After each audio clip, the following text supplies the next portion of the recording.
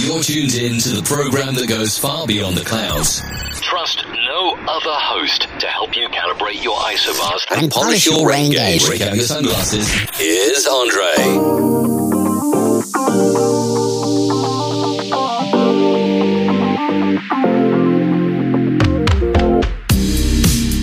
Welcome to Weather Jazz, a world audience podcast about anything and everything. Weather, science, earth science, and a whole lot more at times. I'm your host and the creator of the Weather Jazz podcast, Andre Bernier, and I'm the senior meteorologist on staff with WJW Television in Cleveland, Ohio. This is episode number 556. And today is Tuesday, August 26, 2023. Now, ordinarily, I would have released a meteorological Monday episode, but this has been a really quirky period. Last week, very busy, not a single episode released. And of course, we had a ton of weather come through Northeast Ohio late Thursday night and on Friday. That being the tornadic thunderstorms that left about 11 tornadoes ripping across Northeast Ohio. And one day before that, flooding rains up to almost 10 inches of rain in a very short period of time in the western basin of Lake Erie near Put-in-Bay, with most of the area picking up anywhere between 2, 3, and all the way up to 6 and 7 inches of rain, and most of that coming really in a 2-hour period along the warm front. So last week was just absolute weather insanity. Now, coming up in just a little bit, why am I releasing an episode on Tuesday? Well, it's in lieu of an episode on Monday. It is going to be, in fact, a meteorological episode, really focusing on the tornadoes that occurred very late Thursday night and into early Friday morning. We will cover all of the ones that the National Weather Service have confirmed, some of them as strong as an EF2, most of them EF1s, and I don't believe we had any zeros in there. We'll have to check and see momentarily. And of course, not only will I list them, but I'll also have maps available on weatherjazz.com, episode number 556.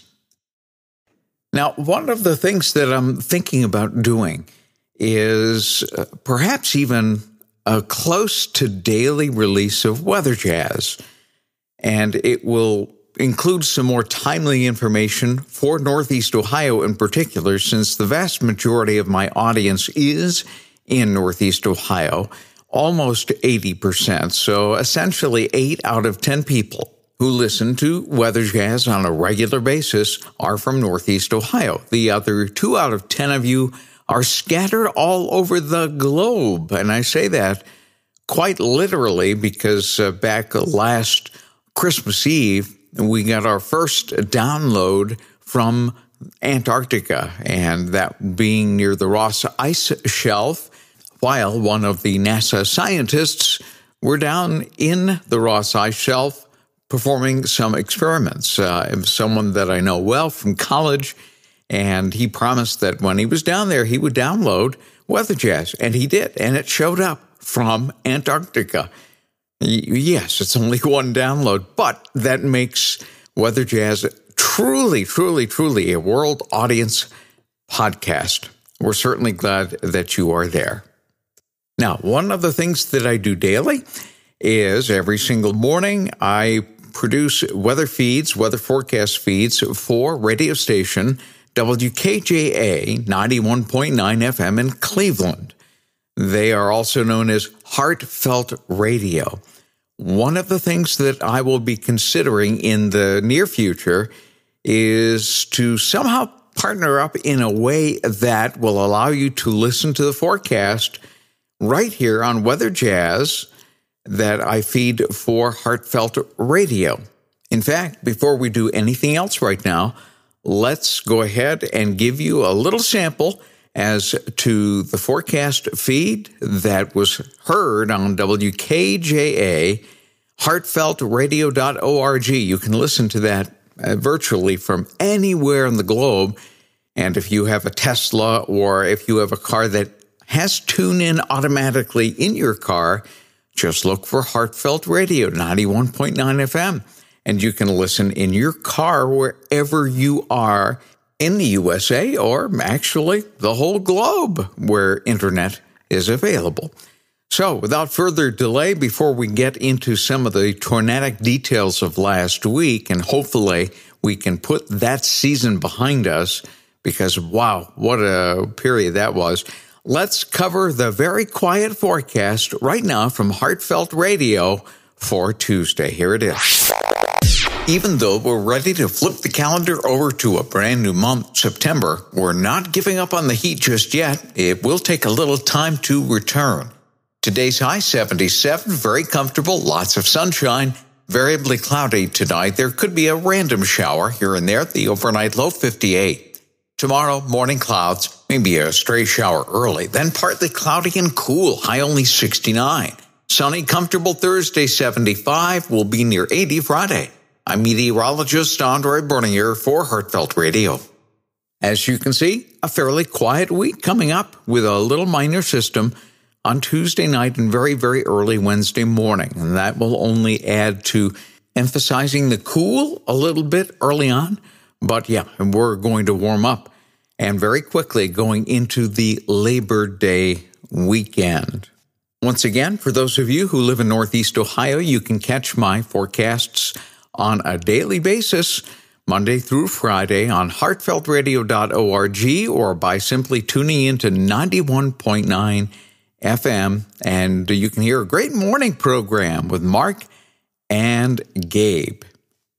Okay, let's talk about last week, late last week, Thursday night and early Friday morning, because it was just one of those days that seemed as though it was endless.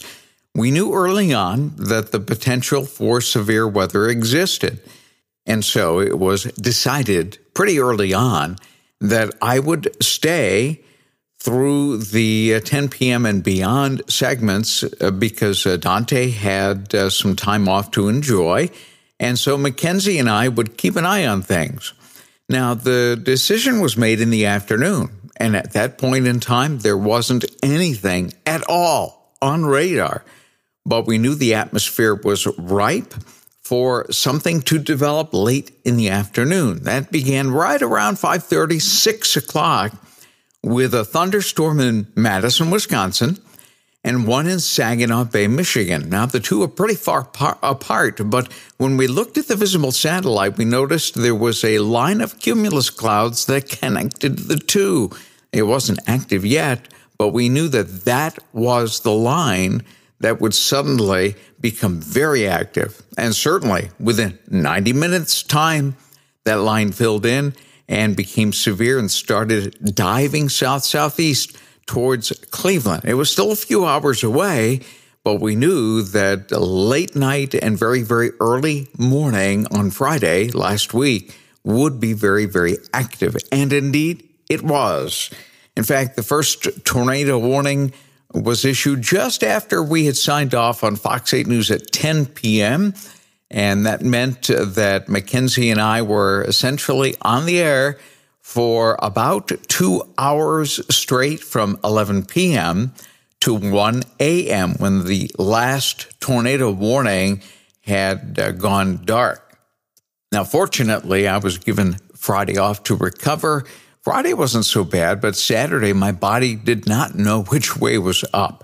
So trying to reset my body clock was quite a task.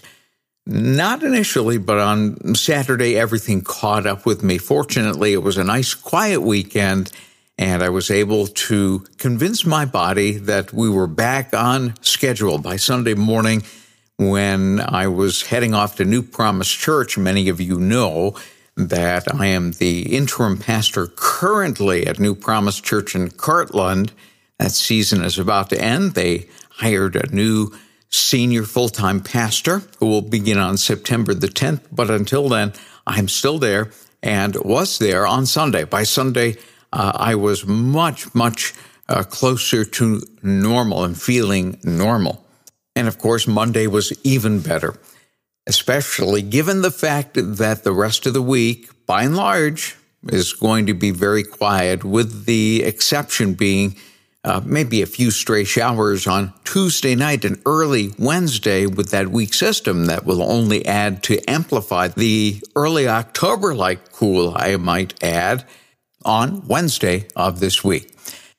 Okay, let's get to the reason for this particular episode today, and that is to essentially lay out the confirmed tornadoes in the order in which they were confirmed by the National Weather Service. If you'd like to see the maps of each one of those, you can go to weatherjazz.com, episode number 556, and you'll see them again in the order in which they were confirmed. The first touchdown was a brief EF0 tornado. The rest of them were ones and twos, but this was a brief EF0 tornado, and it was approximately 3 miles north of LaGrange. The path length was only a quarter mile, but it did touch down and produce some damage that goes right along with the pattern that you would find in a tornado. That was number one. Number two was the Bainbridge tornado, which occurred at 12:16 a.m. on Friday morning. That was an EF1. The path length, almost 2 miles, and the max width of that tornado, 100 miles. Once more, each map will be found on weatherjazz.com, episode number 556. The next tornado was in Middlefield, occurring at 12:22 a.m. It was a very short one, path length about a half a mile or so, but this was the EF2 tornado that indicated winds of about 115 miles per hour in a short trail that essentially ran right along Route 608. The next one, shortly after that, 12:18 a.m., an EF1 tornado in Chardon. This one with max winds of 110 miles an hour and a path length just over 1 mile. And that one occurred essentially just to the north of Aquila Lake. Incidentally, some of the posts on X, formerly known as Twitter, also come with some interesting pictures, so you can click on the pictures and see some of the damage from that area. The next one was confirmed EF2 tornado with the peak winds of 120 miles an hour in Warrensville Heights. This path length was 1.5 miles and began essentially at the intersections of Interstate 271 and U.S. Route 422, and that went east-southeast from there, and it lifted just to the south of Miles Road, just east of Highway 422. Next, we go to the tiny town of Spencer at 12:11 a.m., an EF1 tornado. The path length about 1.5 miles with a max width of 200 yards. This EF1 went right through Spencer Township. Now, just before midnight at 11:47 p.m. on Thursday night, one of the first tornadoes, later confirmed by the National Weather Service, touched down near Vermilion Township. That was an EF1 with a path length of about a quarter mile. It was a short one, but the signature certainly indicating that it was a brief tornado touchdown, essentially along the leading edge of the gust front that occurred with that squall line that came through. And that's what most of these were. In Trumbull County, the next one, at 12:35 a.m., the touchdown was an EF0 with a path length of almost 2 miles.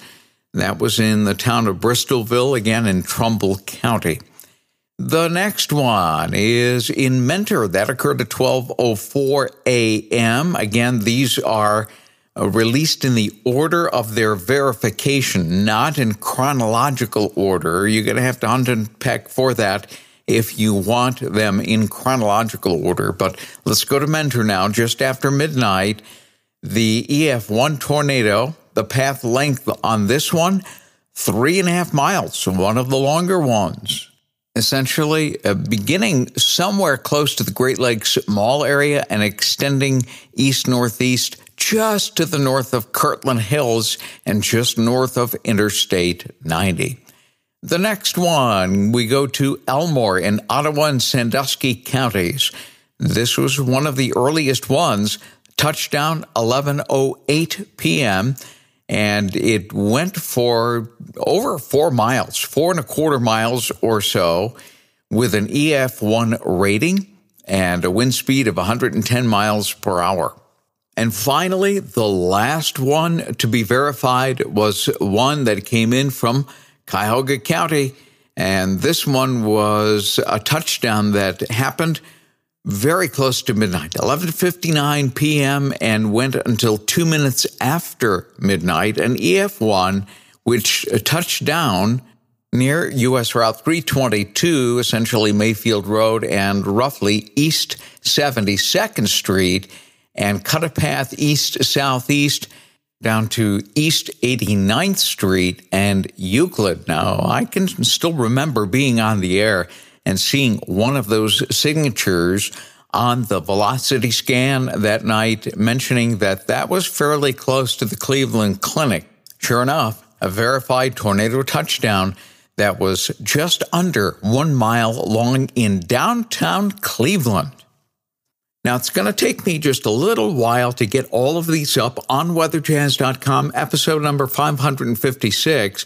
But if you give me a little bit of time, if you return there and you don't see them right now, I will have all of those up there for you on the episode for those that want to see that path length, see the map, and in some cases, see some of the photographs that verify the fact that indeed a tornado touchdown occurred.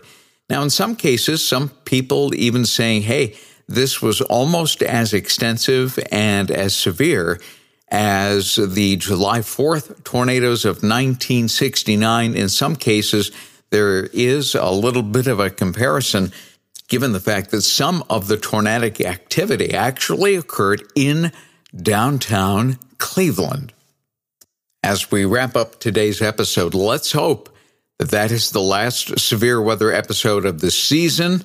Obviously, that may or may not be the case, but certainly in terms of severity and extensiveness, it would be great to put that season now behind us until we get into the spring and early summer period of 2024. If you keep track of tornadoes, this episode is for you, and if you know somebody who is deeply interested in keeping track of such things, I hope that you will pass along this episode to them so that they too can become a Weather Jazz fan. Do you have a question, a topic suggestion? I welcome your input. You can reach me. Send me an email, weatherjazz@yahoo.com, or you can drop me a voicemail on the Weather Jazz Podcast Audience Connect line, 234-525-5888. Well, tomorrow is Science Wednesday. Most of this year, we've been examining points on planet Earth that have some interest. And tomorrow will be a bit of a different episode, but following the same theme. We'll just leave it at that, and we'll catch you tomorrow, right here on Weather Jazz. Weather and science across the globe.